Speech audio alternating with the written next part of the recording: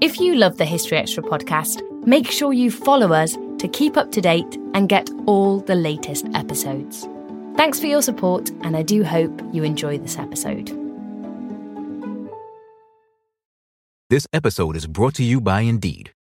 We're driven by the search for better, but when it comes to hiring, the best way to search for a candidate isn't to search at all. Don't search, match with Indeed. Use Indeed for scheduling, screening, and messaging so you can connect with candidates faster. And listeners of this show will get a $75 sponsored job credit to get your jobs more visibility at Indeed.com/HistoryExtra. Just go to Indeed.com/HistoryExtra right now and support our show by saying you heard about Indeed on this podcast. Terms and conditions apply. Need to hire? You need Indeed. When you need mealtime inspiration, it's worth shopping Kroger, where you'll find over 30,000 mouth-watering choices that excite your inner foodie. And no matter what tasty choice you make, you'll enjoy our everyday low prices, plus extra ways to save, like digital coupons worth over $600 each week. You can also save up to $1 off per gallon at the pump with fuel points. More savings and more inspiring flavors make shopping Kroger worth it every time. Kroger, fresh for everyone. Fuel restrictions apply.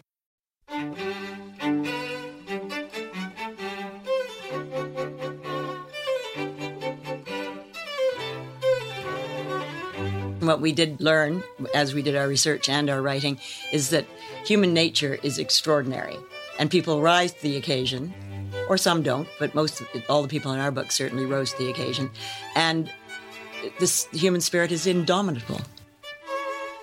The key thing is to look at how people react to conflicts and how what the individual makes of the awful predicament they're in when they're in a bit of warfare. So it's a quite different approach. That was Anne Macmillan and Peter Snow talking about their new book on ordinary people who've been caught up in conflict.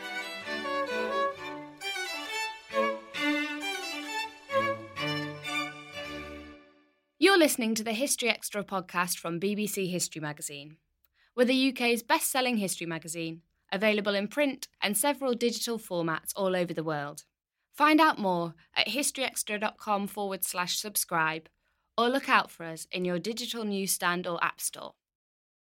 Hello and welcome to the History Extra podcast. I'm Rob Attar, the editor of BBC History Magazine. Today's interview is with Peter Snow and Anne Macmillan, a married couple of distinguished broadcasters who've now collaborated on a new book, War Stories, Gripping Tales of Courage, Cunning and Compassion, which explores the stories of 34 ordinary people caught up in extraordinary moments over the past 3 centuries. Our website assistant, Rachel Dinning, met up with them in London to find out more. So often when we look at wars across a time period, we think about the bigger picture. So we think about, how many casualties there were, who won, who lost, that kind of thing. But with your book, you've sort of zoomed right in and you've looked at these individual stories, moments in wars. What do you think we can learn from wars by looking at these individual moments? Well, I think the important thing about it is this: the first time I personally have written a book about people rather than wars. I mean, the huge distinction, I think, is that when you're writing about wars, you're writing about a much more global thing, a great event, a sort of important political event as well as a military event and so on. But this time, we've really hit people before the war. So in other words, the key thing is to look at how people react to conflicts and what the individual makes of the awful predicament they're in when they're in a bit of warfare. So it's a quite different approach. It's been absolutely fascinating and very exciting. And having Anne, who's superb at this idea of putting people first, has made all the difference. I think both Peter and I were journalists. I worked for the Canadian Broadcasting Corporation in London for many, many years, and we covered a lot of conflicts during our careers. And I think what we found when we did cover these conflicts, that it was talking to the people who were involved, who had firsthand experience, that really made the story matter. So that's what we've tried to do in this book, is to look at a conflict, but through the eyes of an individual. What do you think that adds to our understanding of an event of World War I, for example, by zooming in on one person? I think that it probably doesn't tell us too much about general rules about conflicts, but I think what it does do is it shows people how people react in extraordinarily challenging circumstances. And so I'll give you some examples. there's a nurse in our book called Augusta Chiwi, who was half Congolese and half Belgian. And her father brought her from the Congo, where he had been working, back to Belgium when she was a young girl. She wanted to be a teacher. Black people were not allowed to teach in Belgium before the Second World War, so she became a nurse. She was working in Brussels in 1944. The Allies had pushed the Germans back out of Belgium by that point, so she thought, great, I'll go home for Christmas and have a Christmas with my father and his sister, my aunt, who had brought her up, and without Germans occupying my country. And off she went to a place called Bastogne, which turned out to be on the front line during the Battle of the Bulge, when the Germans in December 1944 unexpectedly decided to launch a huge counterattack against the Allies. So there was Augusta, one of two nurses in the entire town. There was one American doctor there looking after the American troops. There were many of them, thousands. And so these two women had to work with this doctor looking after hundreds of injured American soldiers. At one point, some of the American soldiers from the deep south of the USA said, "We don't want a black woman looking after us." And the doctor looked at them and said, "That's fine. You can die." I mean, the Chiwi story really symbolizes what we're after. We're not telling the story of the Battle of the Bulge. We're not telling the story of the Second World War. We're within the framework, which we briefly refer to, the context of the war, we look at an individual's extraordinary experience. And that's what this book is all about. These are snapshots of 34 people altogether in wartime. And their stories in themselves are what is so fascinating, not so much the story about the war. But I think in answer to your question, what we did learn as we did our research and our writing is that human nature is extraordinary. And people rise to the occasion, or some don't, but all the people in our book certainly rose to the occasion. And this human spirit is indomitable. I particularly thought one of the best aspects of the book was you didn't just focus on the sort of well-known stories. I mean, there are a few well-known stories in there that I'm sure our listeners will be familiar with. You know, you've got Benedict Arnold, yes, the America's famous turncoat. But you've also got these stories that people won't probably have come across before. So where did you find these stories? Great fun. I mean, very great fun, I say. I mean, very exciting. Nothing about war is fun. But a good example is the example of a friend of ours down in Winchester who we were having a meal with him, and we were chatting about what we were doing. Like so many people we know, they've all come up with stories about Granddad and all this sort of stuff. But this chap said, well, my great-great-great-uncle was in the charge of the Light Brigade, and he survived it, and he wrote a diary, and it's in our loft. Can you imagine? So, well, a chap called Edward Seeger. And so we said to him, my goodness me, can we look at it? And we looked at it, and it's amazingly good stuff. It's one of the stories. It's actually the first one. Under the title, we've themed this book. So each person comes under a heading. This Edward Seeger's heading is courage. So under courage, we've got 3 people, and under innovation, we've got 2 or 3 people, and so on. But Edward Seeger's story is extraordinarily exciting and impressive, and his account of how he was in the charge of the Light Brigade and what happened to him, and how he escaped death a couple of times, is absolutely sort of mesmerising. Out of all of the people that you've got in the book, who's really stood out for you? There are 2 that I love, 2 of the characters in our book. Well, all of them I love, but 2 that I'm particularly fond of. One is Christina Skarbek, who was a Polish woman who was so appalled when the Germans invaded Poland in 1939 that she traveled to London and volunteered to become a spy. So she ended up working for the SOE, the Special Operations Executive, and she was sent back into Poland. She went illegally, so she did things like climb over the Tatra Mountains in a blizzard to get there. And once she was there, she sent back reports to the British about German troop movements, and she helped set up the Polish underground. But she had such an interesting life, and she was so brave. She was said to be Winston Churchill's favorite spy. She was also extremely beautiful and had lots of affairs on the job, so that was rather interesting and unexpected. But she had the most tragic end to her life, because after the war, she really couldn't find a job. She really didn't settle into civilian life very well. And she eventually ended up working on a cruise ship, and she had an affair with one of her fellow workers. And when she ended the affair, he stabbed her to death in a really dingy corridor of a second-rate London hotel. And it just, to me, that was so sad that this amazingly brave woman who had done so much to help the Allied cause during the Second World War, had such a sad ending. But my other unexpectedly favorite one is a chef called Alexis Soyer, who was the Jamie Oliver of his day in the 19th century in London. He was extremely popular. He wrote lots of books. He set up the Reform Club kitchen. It was the new Reform Club in those days in Pall Mall. But he was so appalled by descriptions in the Times about the situation of British soldiers in the Crimea, particularly the fact that some of them were dying from bad food. So he volunteered to go to Crimea at his own expense, and he cleaned up the kitchens and the big military hospitals, and then invented something called the Soyer stove, which he took out into the field and taught British soldiers how to cook on these stoves healthy, nutritious meals. And he also had a sad death, and so, which made me sad. He came back to England after the Crimean War, and he came back to Britain to London in 1857, and he had caught Crimean fever when he was in the Crimea, which is usually caused by drinking unpasteurized milk. And he was very weak, and he lived a very, very, very sybaritic life. He smoked, he drank, he was always rushing around, and he died at the age of 49. So some of the stories that happen after the war, to me, are as interesting as what went on in the war. They're still using his stoves. That's right, they were until very recently. Yeah, they went to the Falklands, Soyer stoves.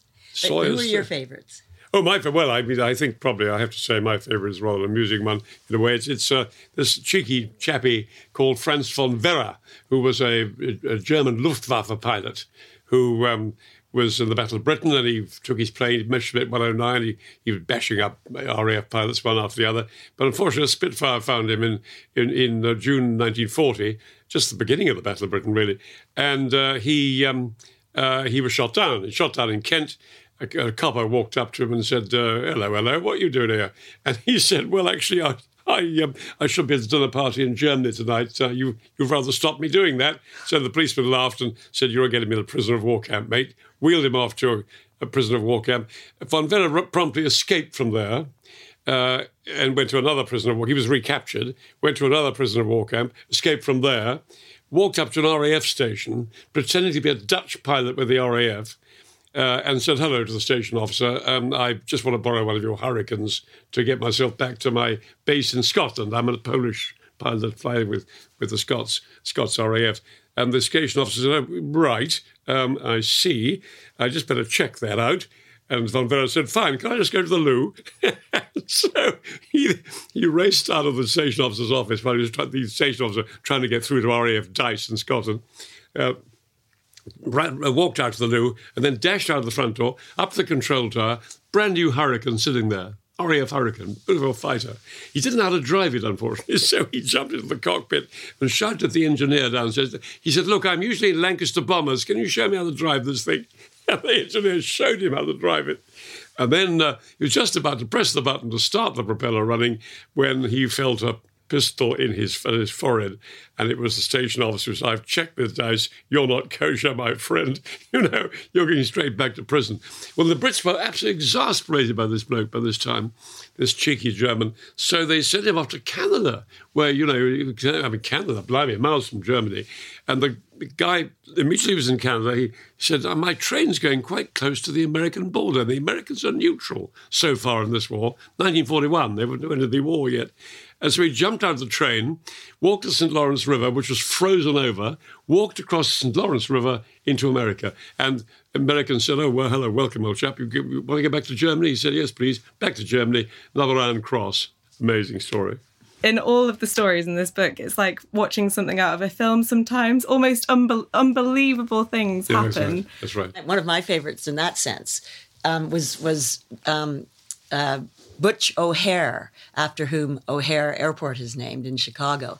He was an American hero because he shot down lots of Japanese planes in the Pacific in the Second World War. But the only reason he ended up becoming a pilot, a naval pilot, was he went to Annapolis military school, was because his father was a crooked lawyer who worked with Al Capone, that terrible crook in Chicago in the 1930s and 40s. And his Butch O'Hare's dad was really determined that his son would go to the best military college in the States, and Butch wasn't being accepted anywhere because his father's reputation was so bad.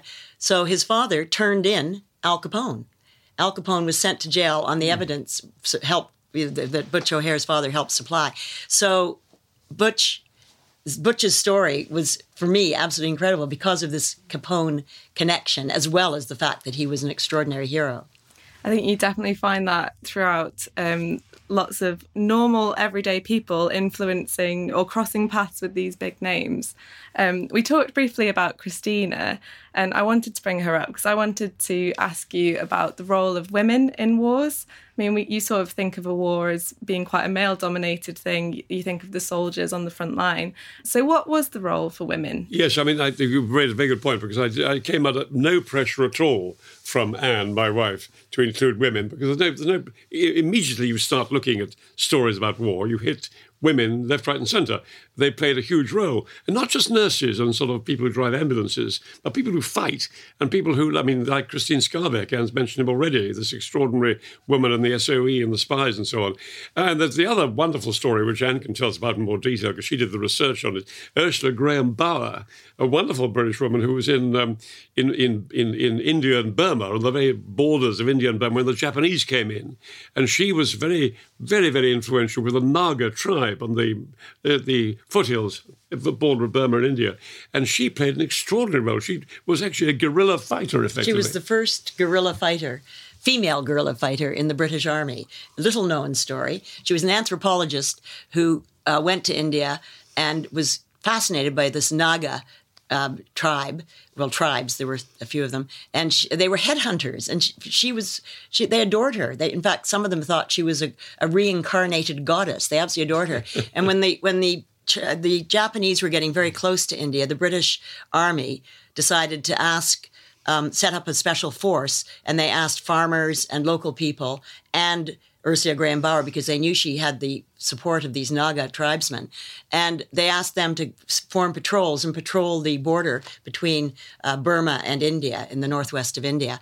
And so Ursula ran these groups of patrols, and she would hide in the bushes, and she would sleep in ditches, and she would jump into the jungle the minute that they heard Japanese coming. But they were really important because they, were able to identify where the Japanese were crossing, but also if a British or American or Allied airman got knocked out of the sky, they would guide the surviving pilots and crews to safety. So she's a wonderful woman and most unexpected. I would say two of the most moving stories in the book we have are women, written by women. One is Helen Thomas, was the wife of the poet Edward Thomas in 1917, and he very soon after she wrote this diary, he went off to Arras and was killed in 1917, at the beginning of 1917, in the Battle of Arras. And she writes very movingly about their final goodbye, about the time they had together. It was a difficult marriage, but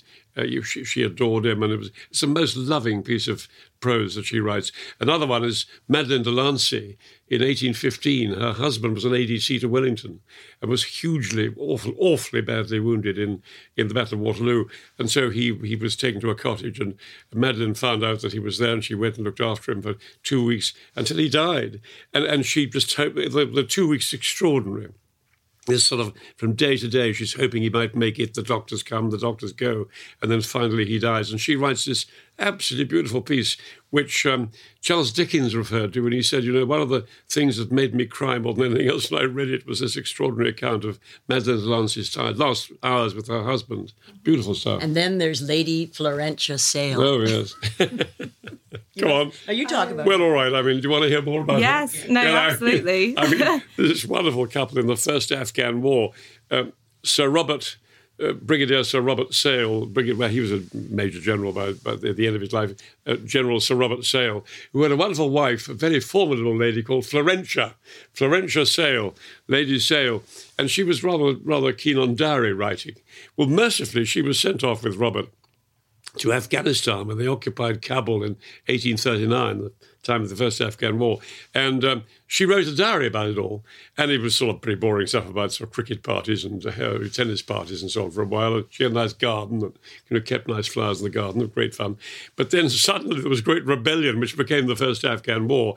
And the poor old Brits and Florentia and her husband and her daughter and her grandson were caught up in this chaos, and they were attacked. And so you have this extraordinary 6-month story of Florentia. Her husband went off to try and find an escape route for the Brits, but couldn't get back into Kabul. So she was completely on her own with a few other women and some kids. And they were hoiked around Afghanistan by this terrifying tribal leader called Akbar Khan, who kept threatening to kill them and then torture them and then say, it's okay, you're with me, you're perfectly all right. A horrific experience, all in this diary. Wonderful story. I love the end of that story, too, because she died in South Africa a few years later. And on her gravestone, it says, here lies all that could die of Florentia. Yes, all that could die of Florentia. It's really interesting to read history from a woman's perspective as well, because I think one of the big criticisms of history is that it's often we get the male perspective of events and things, but you've sort of unearthed these diaries and letters from these incredible women, and we're hearing it from their side of the story, which is a slightly different angle than you'd get from their husband or whoever. Well, I've always thought that was very important. Peter has written a number of military history books, mainly about the Peninsular War and then also the Battle of Waterloo and the burning of the White House in 1815. But I used to read his books with great interest, but also quite a critical eye. And I was always saying to him, tell me about what they ate and what their wives were doing who followed them and how their children survived and, how they had medical care. I think those sort of social details are so important to really understand history, particularly conflict. Yeah, I mean, in the case of the writing about Duke of Wellington, of course, he had a wonderful sex life. I mean, great stories pop up all the time. Poor old wife had a terrible time.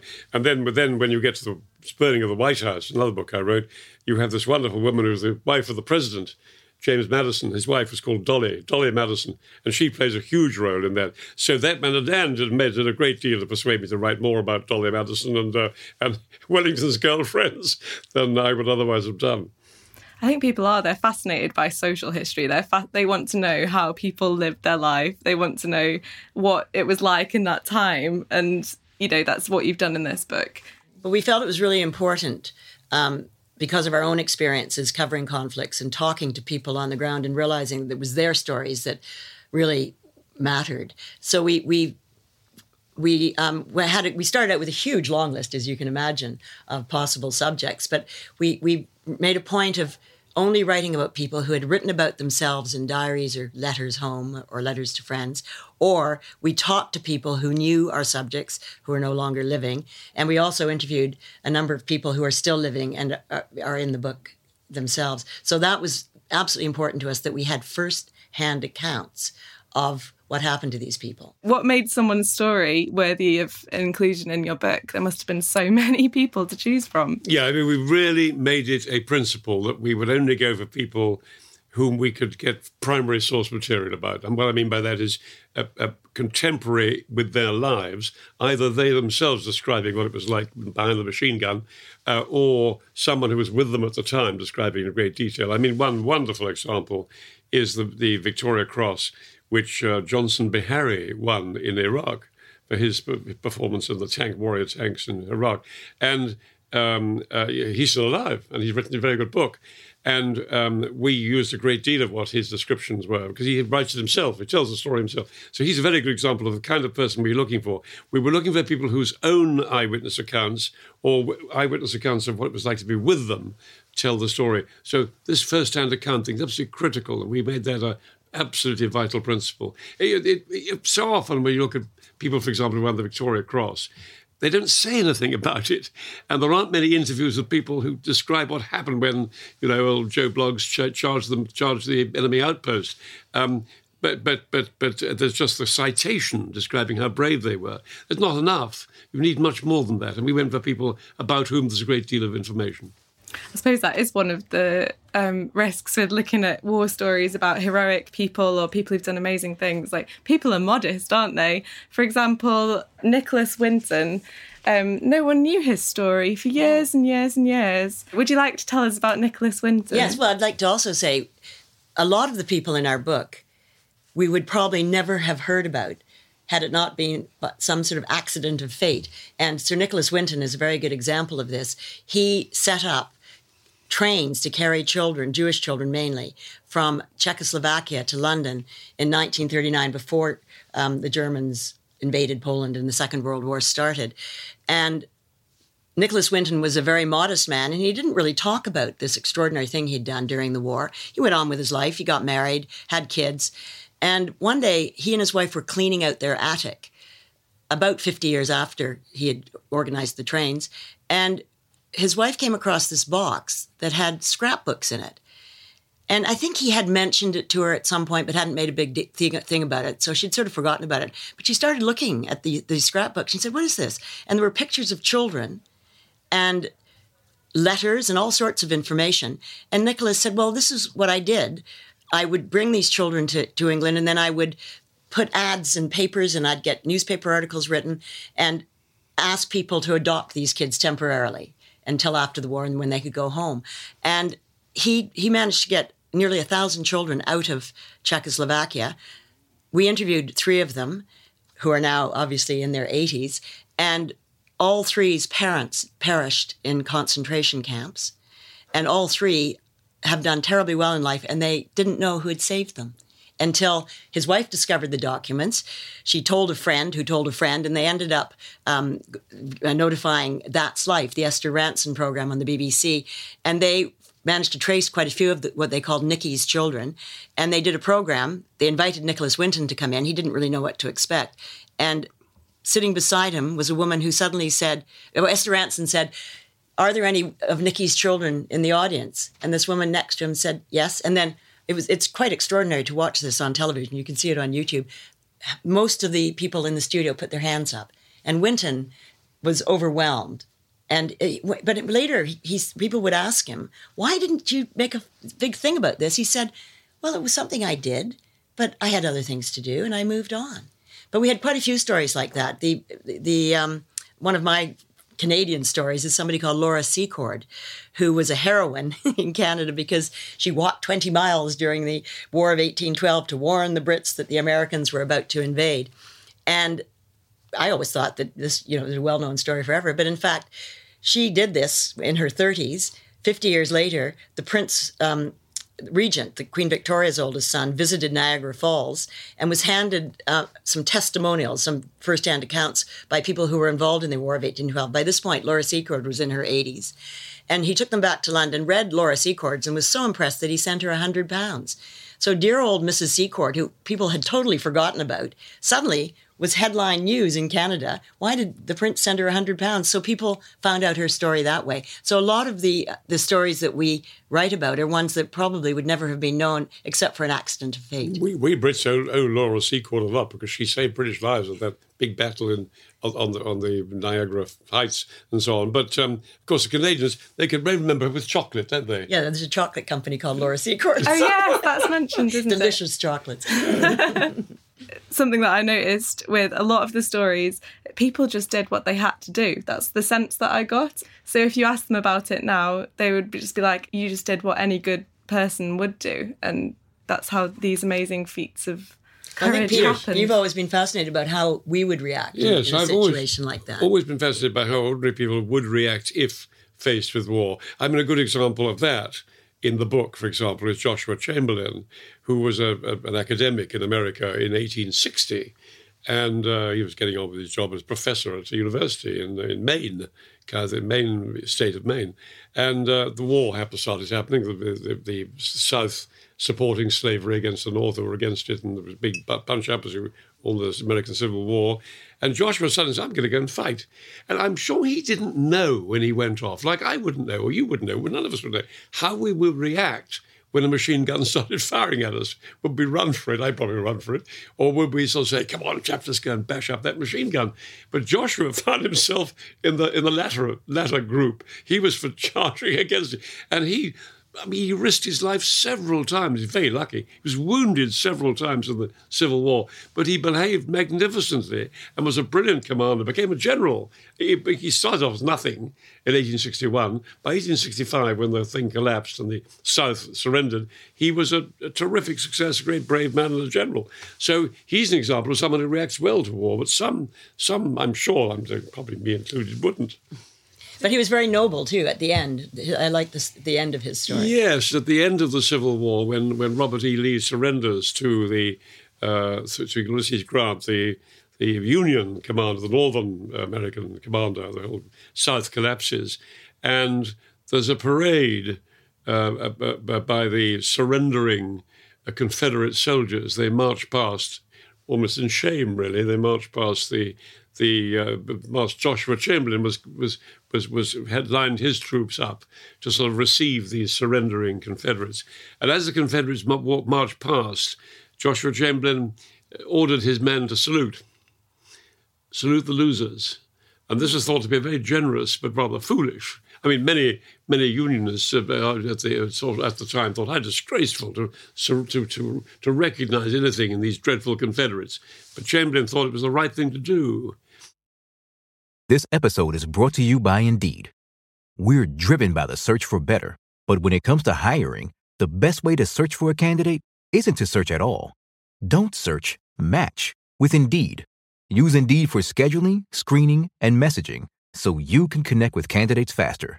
And listeners of this show will get a $75 sponsored job credit to get your jobs more visibility at Indeed.com/HistoryExtra. Just go to Indeed.com/HistoryExtra right now and support our show by saying you heard about Indeed on this podcast. Terms and conditions apply. Need to hire? You need Indeed.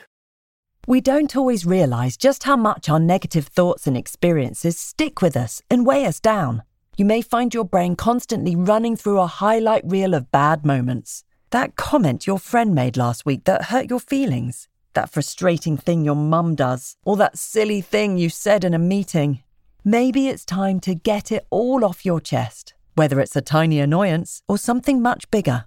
Talking about it can give you some relief and lead you to a potential solution. That's where therapy comes in. It's a safe space to share whatever's weighing you down and learn to process it, so your internal highlight reel can focus on the good stuff. And BetterHelp offers affordable online therapy on a schedule that works for you. Connect with a licensed therapist by text, phone, or video call. Start the process in minutes and switch therapists anytime. Let it out with BetterHelp. Visit betterhelp.com/historyextra today to get 10% off your first month. That's BetterHelp, HELP.com/historyextra. Through looking at all these different stories, what were the sort of common threads for you? Like, what sort of unites these people? We have grouped our subjects into themes. So we have courage, we have spies, we have medicine, we have innovation. But it was funny because when we were putting people into the different themes, we kept thinking, well, that one could fit into that theme too. And I think there are a number of characteristics that a lot of our characters share. I mean, bravery is one of them, and courage, of course, and humanity. And just a will to live, a will to help people, a will to get through this. I was going to pick up on the theme of courage. There's quite a few instances of big gestures of courage, the soldier on the front line, and that's what you think of when you think of courage. But in your book, there's also sort of smaller moments of courage, the people behind the scenes, the medics, those kind of people. What are some of the behind-the-scenes moment of courage in this book? Well, I suppose my favourite in that sense is the American in Paris, Samuel Jackson, who was a very fine doctor, was the American hospital in Paris. And when the Germans invaded Paris in 1940, invaded France in 1940, of course, the French were fighting the Germans, but the Americans weren't. They were out of the war for 18 months after this, until 1941, until Pearl Harbor. So the American hospital in Paris was sort of a curious neutral. I mean, the Germans must have known the Americans were all fond of the British and French, but the Americans weren't in the war. So the American hospital was spared. And Sumner was a doctor in the American hospital. And so he was allowed to go on performing. But he was almost immediately very careful to, although he behaved very well with the Germans and so on, he was very careful to make sure he helped the British. For example, pilots who were downed by the German Air Force over France.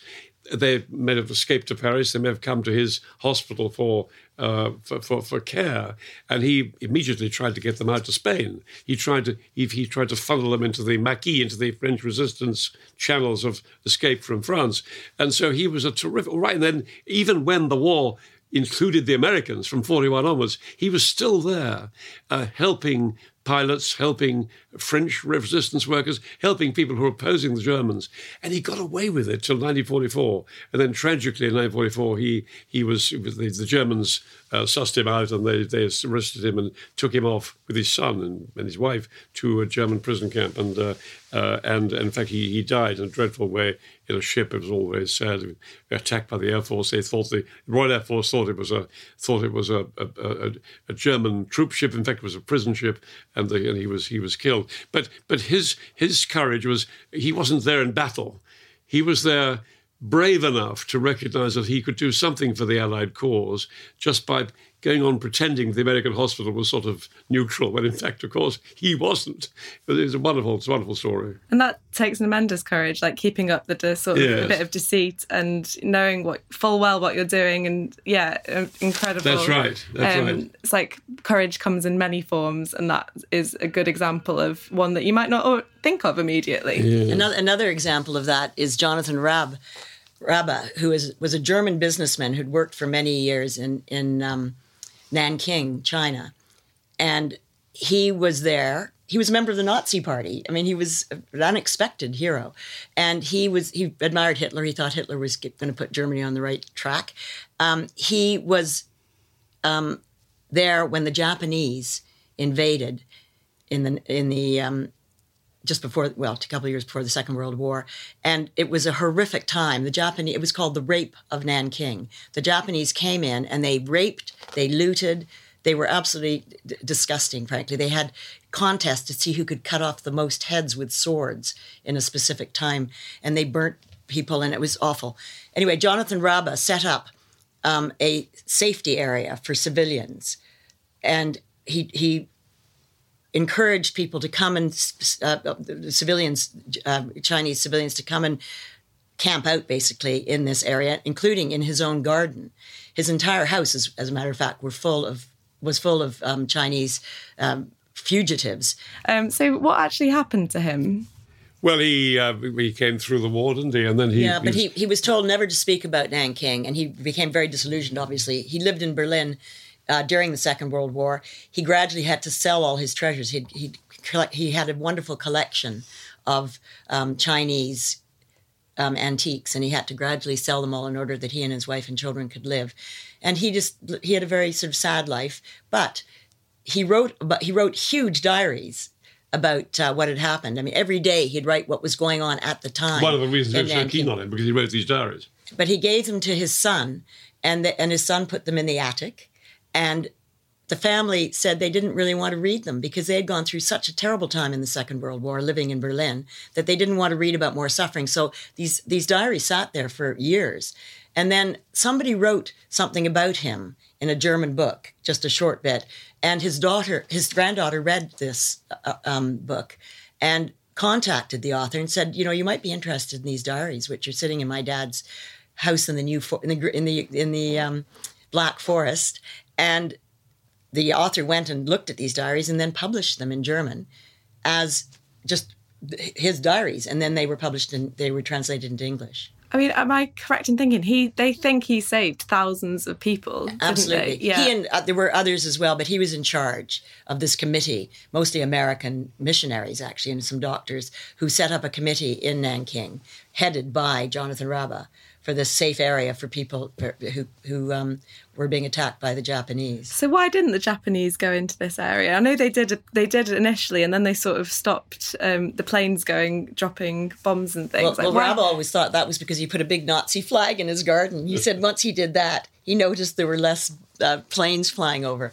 I think it was because he and the other members of the committee were absolutely tireless in writing letters of complaint to the Japanese embassy in Nanking, and they just made a huge fuss. So I think that even though some of the civilians were killed, certainly, he did save thousands of lives. His great value was that he was a German, he was a Nazi, he was showing his swastika all over the shop, and the Japanese were very fond of their alliance with Germany. They were allies of Germany, and so respecting a man who was waving his swastika was sort of part of the business. I think it's understandable.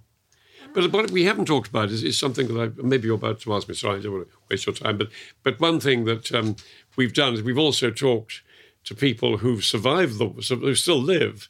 And one very good example of that, an interview we did with a Syrian refugee, Ahmed Turkawi, who came out of Homs, which was hugely damaged was still fighting in Syria, of course. And his pharmacy very early on was rocketed. He's not quite sure which side did it. And he took his wife and kids, 2 little children, one age 1 and one age 3, and his wife out of Syria. They went the whole way to Turkey. They had to pay $7,500 to a smuggler to get them in a boat that would take them to Greece. They got on the boat, tiny little sort of rubber dinghy, which didn't even have a steering column, and with about 25 others, and they were taken across the Greek island, very short distance, but nevertheless, very frightening trip. And they got the other side, and the driver of the boat, who was the smuggler, said, look, it's very rocky, this coast. I can't take you right in there. I'm going to have to ask you to swim the last bit. And he said, hang on, we can take us back to Turkey. We've got 2 tiny kids. We can't swim with the 2 kids. And the driver said, well, you're going to have to swim. He said, I'm not going to swim. He said, yes, you are. And chucked the children into the water. It was pitch dark. Chucked the 2 kids in the water. So Turkawi and his wife mercifully could swim. And they jumped in. They dived in and managed to find the kids, swim to shore, and they were all right. And then they have had a terrifying trip across Europe. Fortunately, they've got to Sweden now, and they're in Sweden. We talk to them quite a lot, and they're in Sweden, and they've got asylum there. It's terrific. But what a really awful ordeal they had to go through. So one of my favourite sections was the innovation section. My old history teacher used to drill into us that, I think it's a Plato quote, he used to say necessity is the mother of invention, and war obviously drives necessity, and this drives technological advances, etc. So I was wondering, with that in mind, what do you think some of the greatest innovations to come out of war were? It's amazing how many things were invented during and for war. Instant coffee, for example. Zippers. They were invented for uniforms in the First World War. Sanitary towels. They started out as bandages because they were very absorbent, and then they moved on to be manufactured as sanitary towels. The more modern technology has really taken over, hasn't it, when it comes to war? Yes, of course. I mean, the terrible thing is that war does tend to invent things to kill people with that turn out to be quite useful for other purposes. Electronic things, for example, huge advances in radio and so on. All these things helped along a lot, tragically, but nevertheless, it's part of history, helped along by the fact that they're used to fight people. And of course, we spend huge amounts of money on making sure they work, things like drones and so on and so forth. And I mean, innovation is one of our themes. And under that theme, we have this wonderful man, Bethune, who invented mobile blood transfusion, didn't he? That was an extraordinary invention for the Spanish Civil War. That, of course, then snowballed into out of warfare into civilian life. Hugely successful. Well, also Marie Curie had developed X-rays for a war. Penicillin was invented before the Second World War, but really wasn't widely used until the Second World War. So it's really interesting to delve down and see just how much of our modern life we owe to warfare. And just sort of as a roundup, if you could pick one story out of the book that really inspires you, who would you pick and why? I think one of the most exciting things we did was go down to Wiltshire and interview the wonderful old chap, soldier, Coron Purdon, who went off in 1942 as a very young, 20-year-old young commando. He went off to Saint-Nazaire. He was told to blow up the dry dock at Saint-Nazaire, the port of Saint-Nazaire in western France, because Hitler was planning to use this huge dry dock to look after the Tirpitz, this massive German battleship, which could cause such horrific damage to British and American fleets in the Atlantic. So Hitler wanted that dry dock preserved so that he could put the Tirpitz in there if he wanted to. Well, off went Coron Purdon with many others and a big fleet of ships to Saint-Nazaire. They arrived there. They managed to blow up the dry dock successfully. Brilliant operation. I mean, all the details are in that chapter in the book, which is very exciting. There's a wonderful old American destroyer that they pack with explosives and they ram it against the dry dock's gates and it blows up. But Purdon is captured, as most of the Brits were. It was a huge operation, 600 people, of whom about 300 were captured by the Germans. And then you have the story of how Purdon escaped from one prison camp and got imprisoned in another, went to Colditz in the end, couldn't escape from there. But he comes back and the losses in that operation were huge. But Purdon still looks back and says, I'm so glad I went on that because we did huge damage to the Germans and I'm very proud of what I did. I mean, I think that's a wonderful story. I was particularly moved by the story of Helen Thomas, who was the wife of a British poet, Edward Thomas, and he died in the First World War. She was an example of someone who stayed at home while watched her husband go off to pretty certain death. And she wrote the most moving account of their last days together with their 3 children.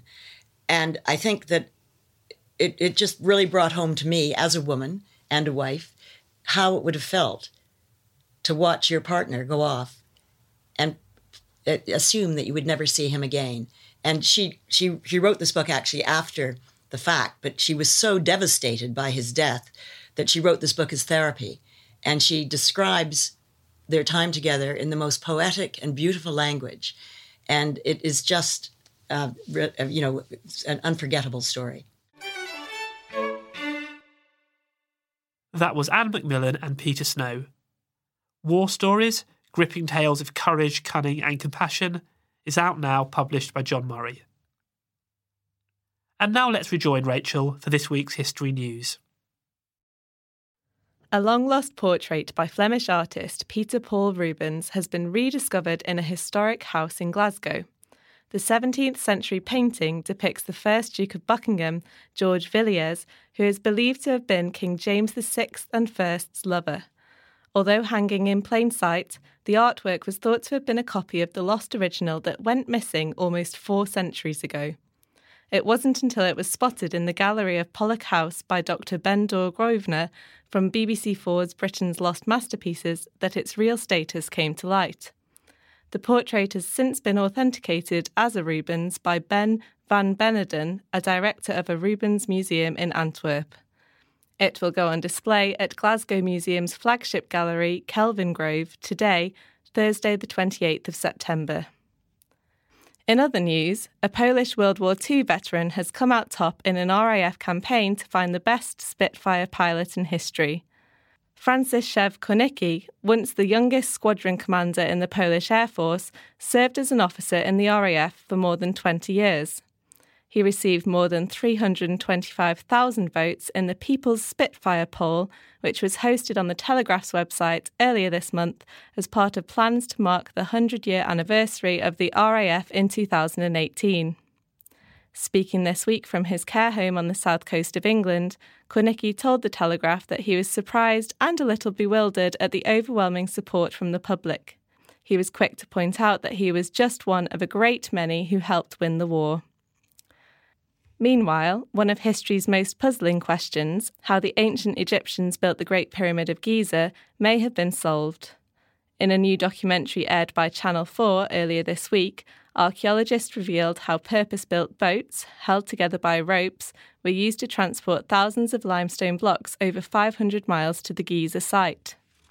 The findings were based on the discovery of an ancient papyrus scroll written by a man who was in charge of workers who shipped materials along the River Nile. Now, before we go, here's a reminder that our History Weekend event at Winchester is almost upon us. with speakers including Dan Jones, Yanina Ramirez, David Olusoga, and Michael Wood. It's an event that you won't want to miss.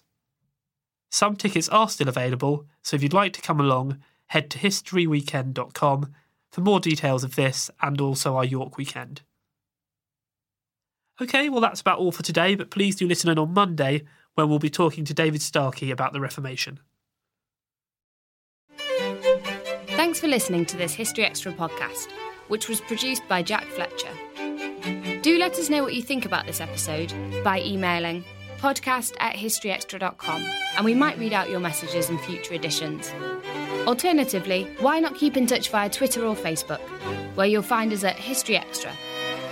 For more great history content, don't forget to visit our website, historyextra.com, which is full of history articles, quizzes, image galleries, and more. Plus, it's where you can download hundreds of previous episodes of this podcast.